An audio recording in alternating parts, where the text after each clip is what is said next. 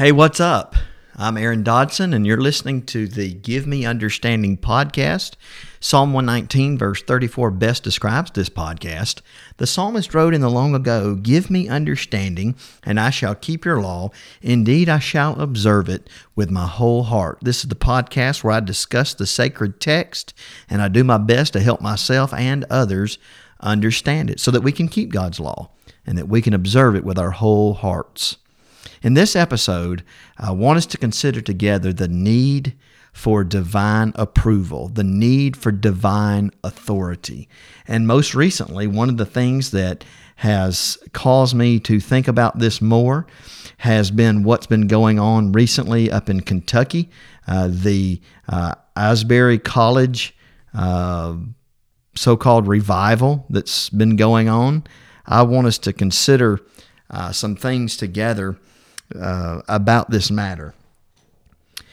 I want to share some things that a good friend of mine wrote, a fellow evangelist of the gospel, Todd Clippard, good friend of mine I've known for a number of years, and I want to share some things that he has written about this matter. And I'm not going to cover everything, but in one particular post, he wrote about what is going on or has been going on at this so-called revival at Asbury College. He wrote, and I quote, "Jesus is not pouring out his Spirit at Asbury or anywhere else for that matter. The outpouring of the Holy Spirit, as understood in the biblical sense, took place in Acts 2 and Acts 10. Those two events were marked with specific signs and miracles by which those who were present could know with absolute certainty that an act of God was taking place.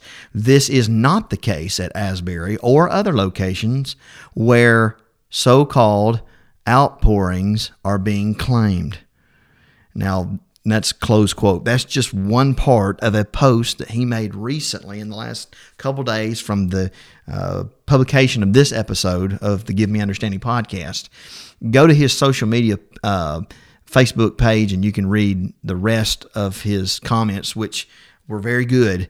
But I just want to take that one part because I think that's a summary of how God feels about it and how I feel about it as far as is what's going on at Asbury approved of God? Is it truly some kind of pouring out of God's Spirit? Biblically speaking, no, it's not, because those events in Acts 2 and Acts 10 were marked with specific signs and miracles by which those that were there could know with absolute certainty that an act of God was taking place. And that is not the case at Asbury or any other location today. Folks, I'm all for people doing what's right, especially when it comes to the Bible. But to misuse Bible terminology, to misapply the Scriptures, is not good, and it is not helpful at all, which drives me to what I want to discuss in this episode of the Give Me Understanding podcast, the need for divine approval. Again, I'm going to share some ideas not only from the Bible, but also from an article written by my good friend Todd Clippard in some posts that he made months ago, actually, first part of February, some in January, maybe even before that. He did a 3-part series called The Need for Divine Authority. And I'm wanting to share some of those ideas in this episode and then provide my own commentary because it's my podcast and I want to give some of my thoughts as well.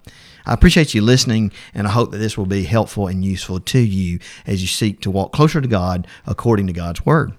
The very idea, Todd wrote, of acting within the bounds of divine authority is foreign to the vast majority of Christendom. And that's a word to describe Christianity at large, or people who profess to be Christians.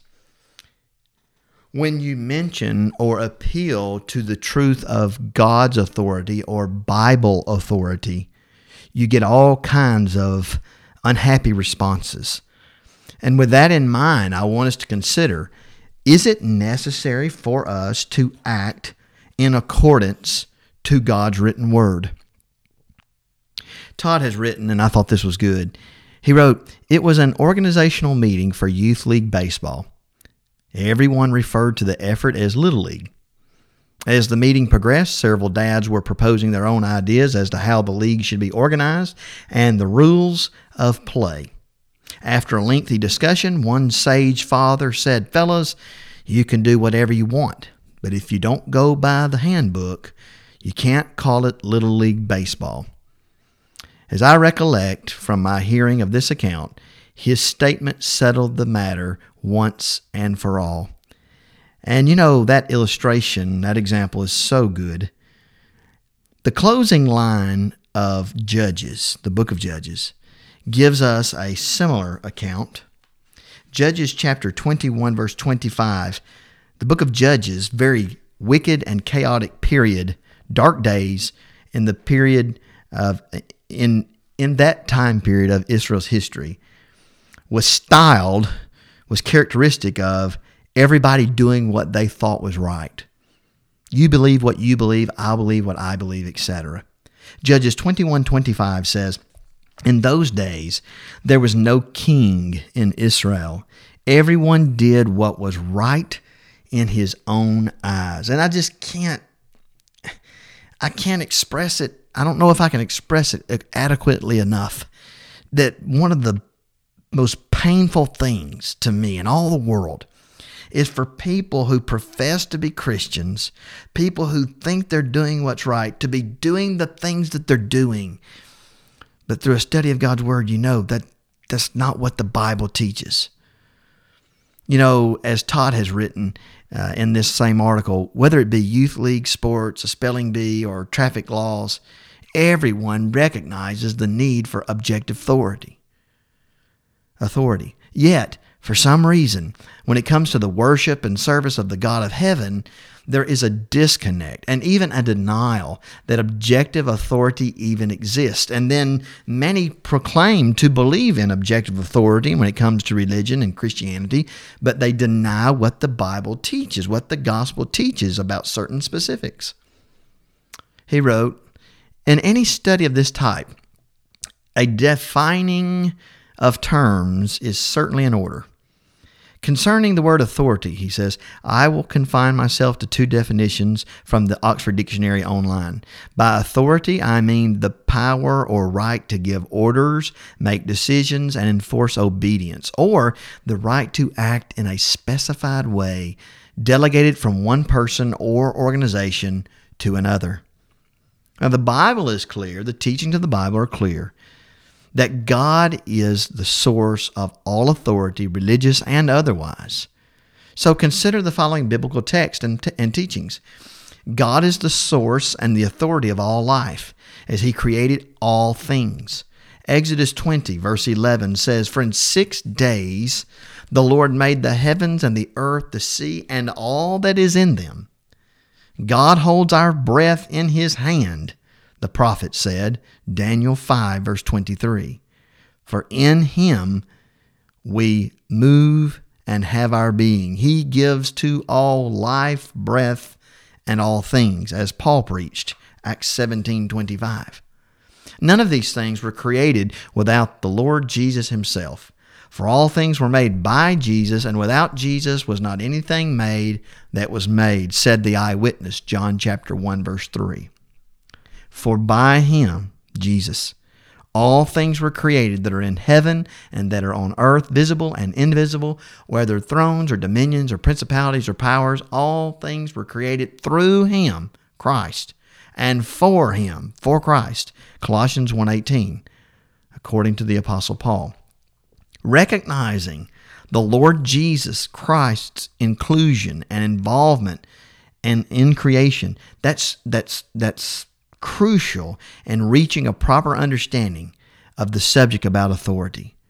For right before His ascension and return to heaven, Jesus said, "All authority is given to me in heaven and on earth," Matthew 28:18. And the church is instructed to do all in the name of the Lord Jesus, Colossians 3:17. Do all in the name of the Lord Jesus.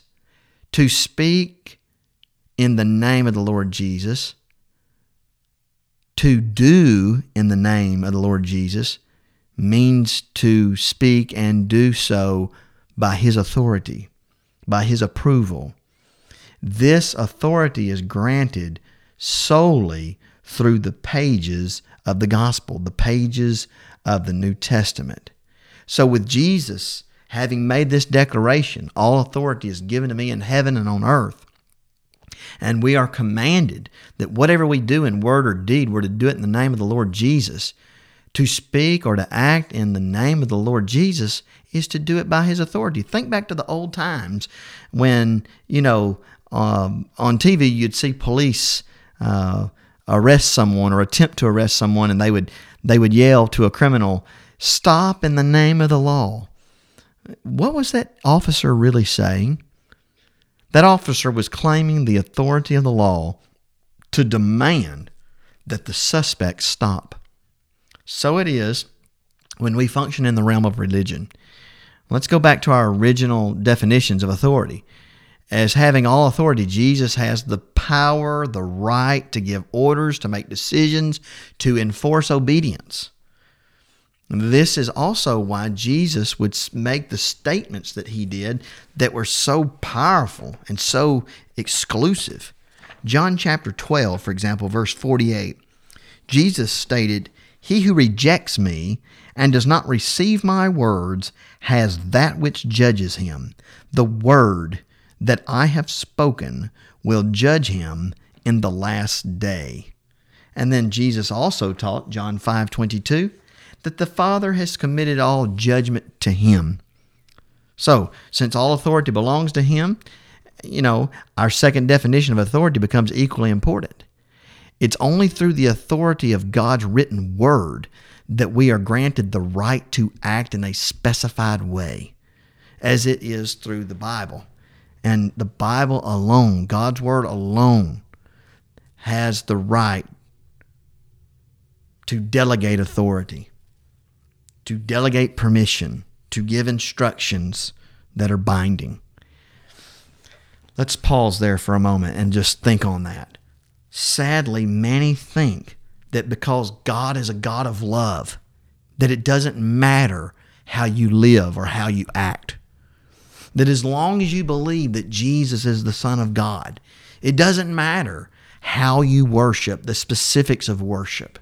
It doesn't matter how the church is organized or the work that the church does. That whatever we truly believe in our hearts is okay as long as we believe that Jesus is the Son of God. Folks, I challenge you. What verse in the gospel teaches that concept? That it doesn't matter what Jesus has said or the apostles have said, that all that matters is as long as you believe that Jesus is the Son of God and you're sincere. In his article, Todd stated, "I well remember a conversation I had with a friend who was serving as a deacon in one of the Baptist churches in our community. He recounted expressing his concern in a deacon's meeting of how it appeared that, quote, instead of praying and asking the Lord to guide us, we just decide what we want to do, then go ahead and do it, and then ask the Lord to bless it after we start doing it," close quote. In a much larger sense, this is where the religious world at large has gone terribly wrong. Rather than asking, does God's word permit us to do this? All sorts of other questions, wrong questions, are asked. Questions like, will this appeal to the unchurched? Or will this help us get more members or increase our income? Or will this keep us from losing our young people? No thought whatsoever is given, or I might add very little thought, is given to whether or not the Bible instructs us about a particular action, authorizes an action. Only questions of pragmatism. Long story short, there's no way for us to know what is well-pleasing to God in matters of worship and service other than what He has revealed in the Bible. So the need for God's approval. There's no way for us to know what pleases God in matters of worship or service other than what He has revealed in the written Word. Go with me, journey with me for a moment, please, to the book of 2 Samuel chapter 6. David offered the following prayer to God, Psalm 19:13. Keep back your servant from presumptuous sins. Let them not have dominion over me. Then I shall be blameless, and I shall be innocent of great transgression. Again, Psalm 19, verse 13. Anytime we act without God's divine authority, we commit the sin of presumption. We presume the Lord will be happy with what we're doing, even though we have no gospel authority to substantiate our practice, our belief, our feelings. And that is so problematic. That is so concerning to the individual who knows the Bible. It's so concerning to God because of what we know God has said in His written Word. Todd wrote, I can't help but wonder if David wrote Psalm 19, the passage I just quoted, after the incident involving Uzzah, as recorded in 2 Samuel chapter 6. Let's go there and read this together. 2 Samuel chapter 6. Look with me, verse 1. Again, David gathered all the choice men of Israel, 30,000. And David arose and went with all the people who were with him from Baal, Judah, to bring up from there the ark of God, whose name is called by the name, the Lord of hosts, who dwells between the cherubim. So they set the ark of God on a new cart, and brought it out of the house of Abinadab, which was on the hill. And Uzzah and Ahi, the sons of Abinadab, drove the new cart. And they brought it out of the house of Abinadab, which was on the hill, accompanying the ark of God. And Io went before the ark. Then David and all the house of Israel played music before the Lord on all kinds of instruments of fir wood, on harps, on stringed instruments, on tambourines, on sistrums, and on cymbals. And when they came to Nachon's threshing floor, Uzzah put out his hand to the ark of God and took hold of it, for the oxen stumbled. Then the anger of the Lord was aroused against Uzzah, and God struck him there for his irreverence, his error, the New King James says. And he died there by the ark of God. And David became angry because of the Lord's outbreak against Uzzah. And he called the name of the place Perez Uzzah to this day. Literally, outburst against Uzzah. David, verse 9, was afraid of the Lord that day. And he said, how can the ark of the Lord come to me? So David would not move the ark of the Lord with him into the city of David, but David took it aside into the house of Obed-Edom the Gittite. The ark of the Lord remained in the house of Obed-Edom the Gittite 3 months, and the Lord blessed Obed-Edom and all his household. Let's pause there. Rather than seeking the will of God concerning the transport of the ark of God, which could have been easily known from reading Numbers chapter 4, verses 4 through 15. Instead of doing that, David presumed to put it on an ox cart. And according to the parallel account in 1 Chronicles 13, David perpetrated his error with the approval of all the leaders and the people of Israel. 1 Chronicles 13, 1 through 4. And what a grand parade it was, with David and the host of people leading the way, playing their instruments and singing with all their might, 1 Chronicles 13, 8. But this parade would end in tragedy. Along the way, the oxen stumbled, and Uzzah, with the very best of intentions, put his hand on the ark to steady it. This error resulted in his immediate death. 2 Samuel 6, 6 and 7. Still ignorant of God's word, as I just read, David cried, "How can the ark of the Lord come to me?" and refused to move the ark any further. 2 Samuel 6, 9, and 10. Later, in 1 Chronicles 15, please look with me there.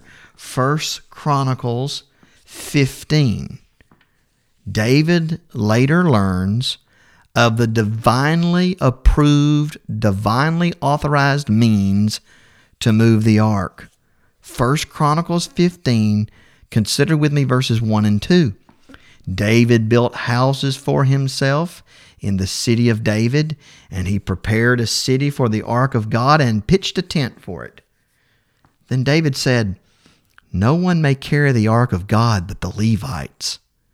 For the Lord has chosen them to carry the ark of God and to minister before him forever." You say, how did he learn that?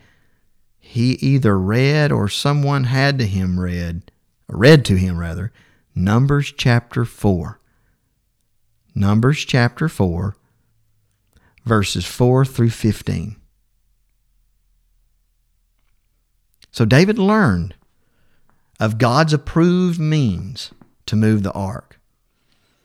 And speaking of his earlier sin, he said, look at verse 12 and 13 of the same chapter, 1 Chronicles 15, verse 12 and 13.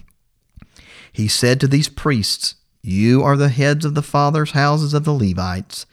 Sanctify," that is, consecrate yourselves, "you and your brethren, that you may bring up the ark of the Lord God of Israel to the place I have prepared for it.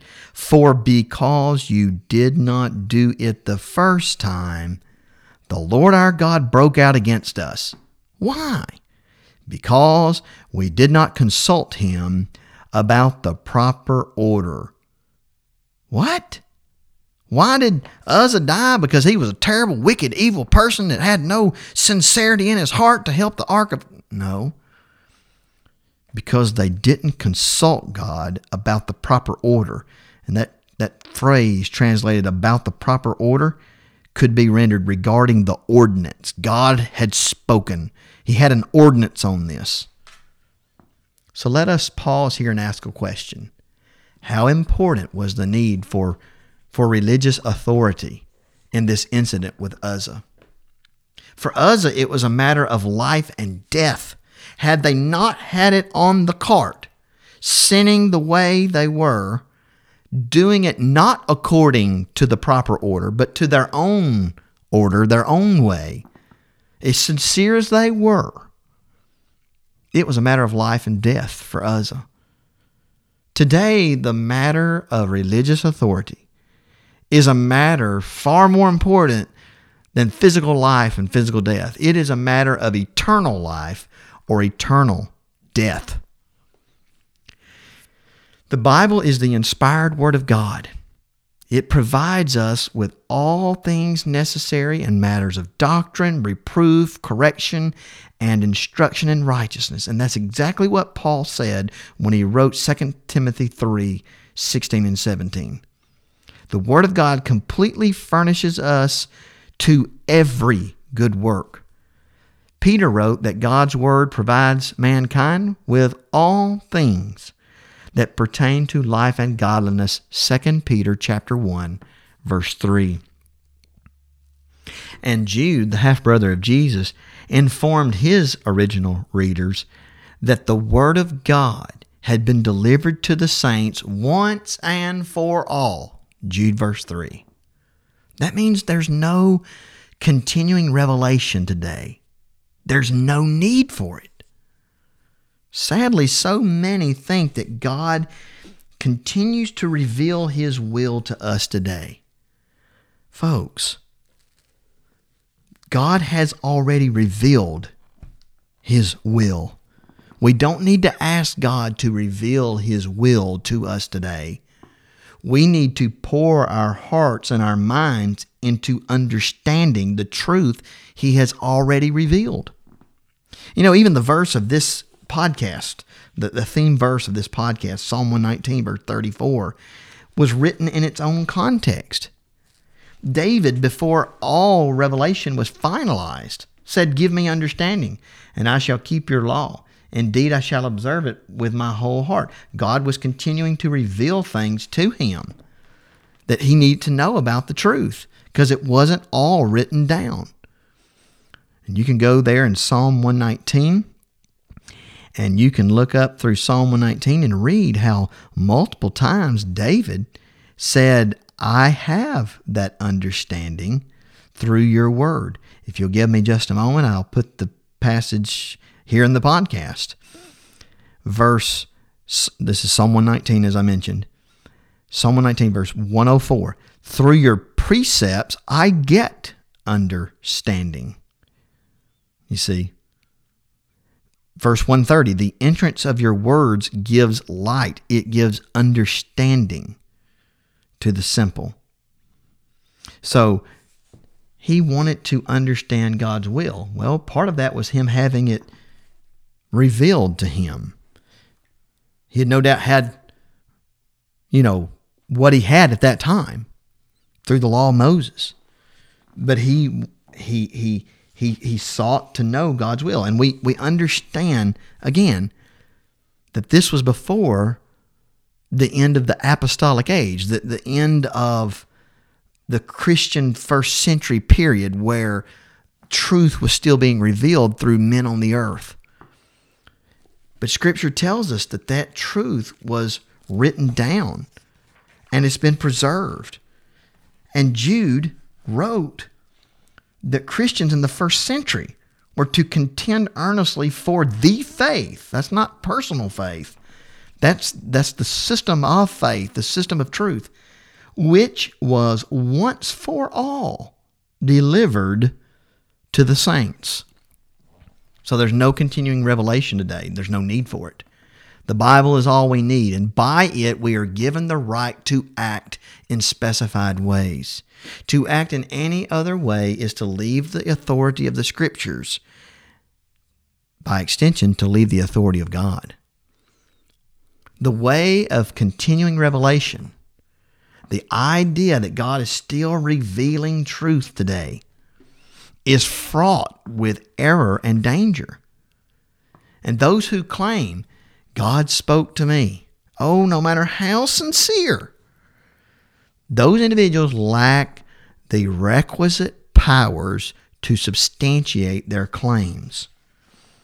Individuals who were guided by the Holy Spirit directly in the first century, they went out preaching the Word, and they confirmed the Word with the accompanying signs.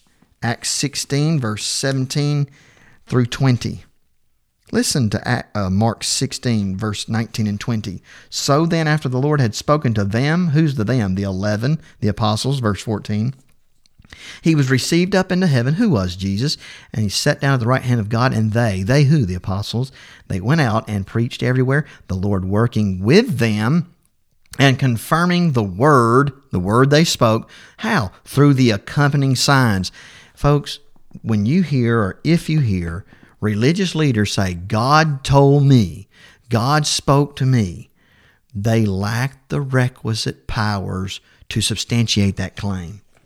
The same concept is taught in Hebrews chapter 2, verses 1 through 4, which was a unique thing to those people at that time. Listen to Hebrews 2, 1 through 4. "Therefore we must give the more earnest heed to the things we've heard, lest we drift away.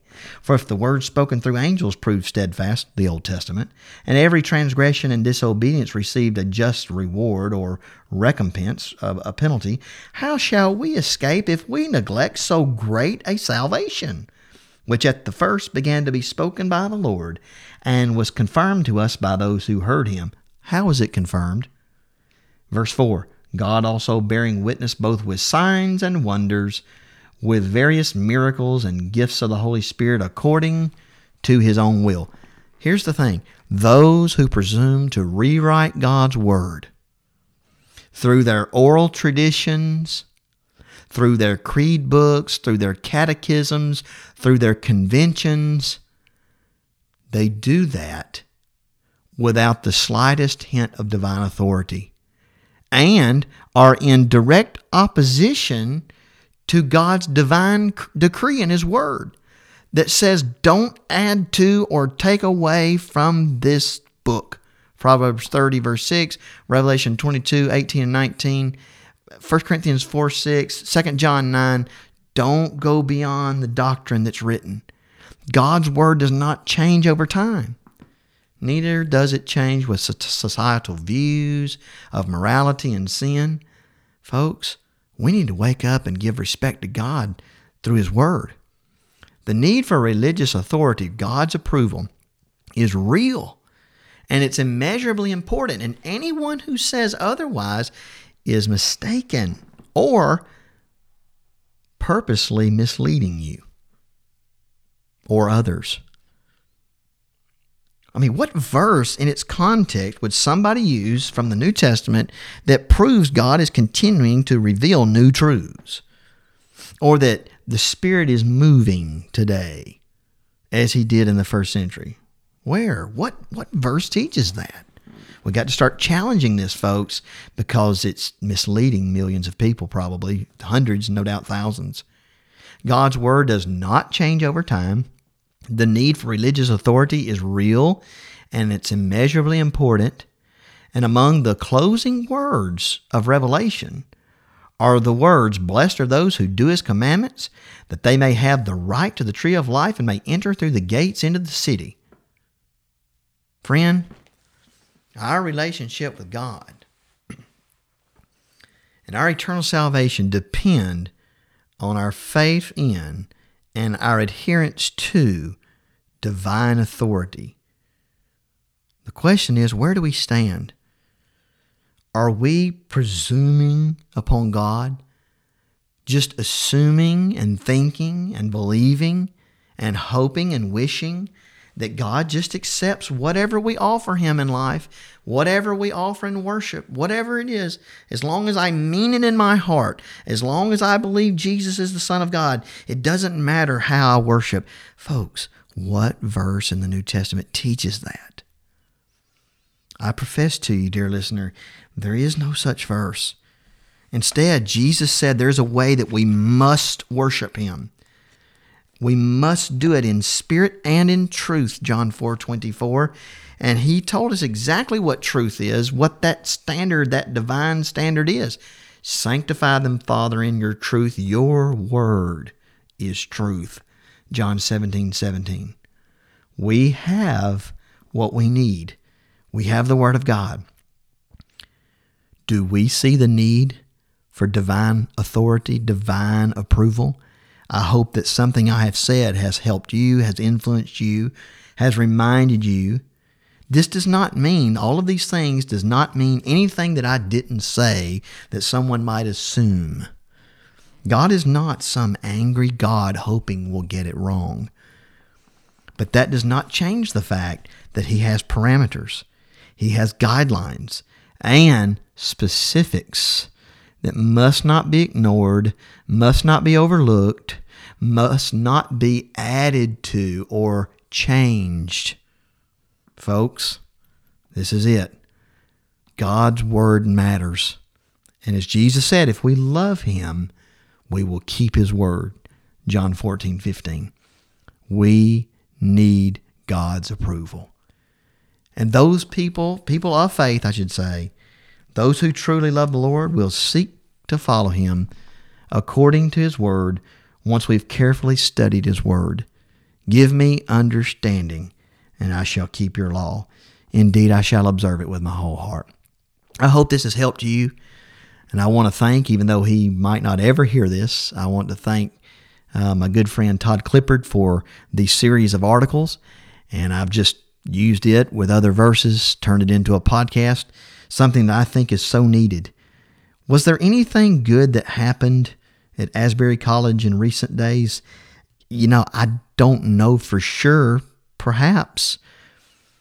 Maybe people there were truly seeking God. I don't know. I can't judge their motives and their intents. But motive and intent alone is not sufficient to please God.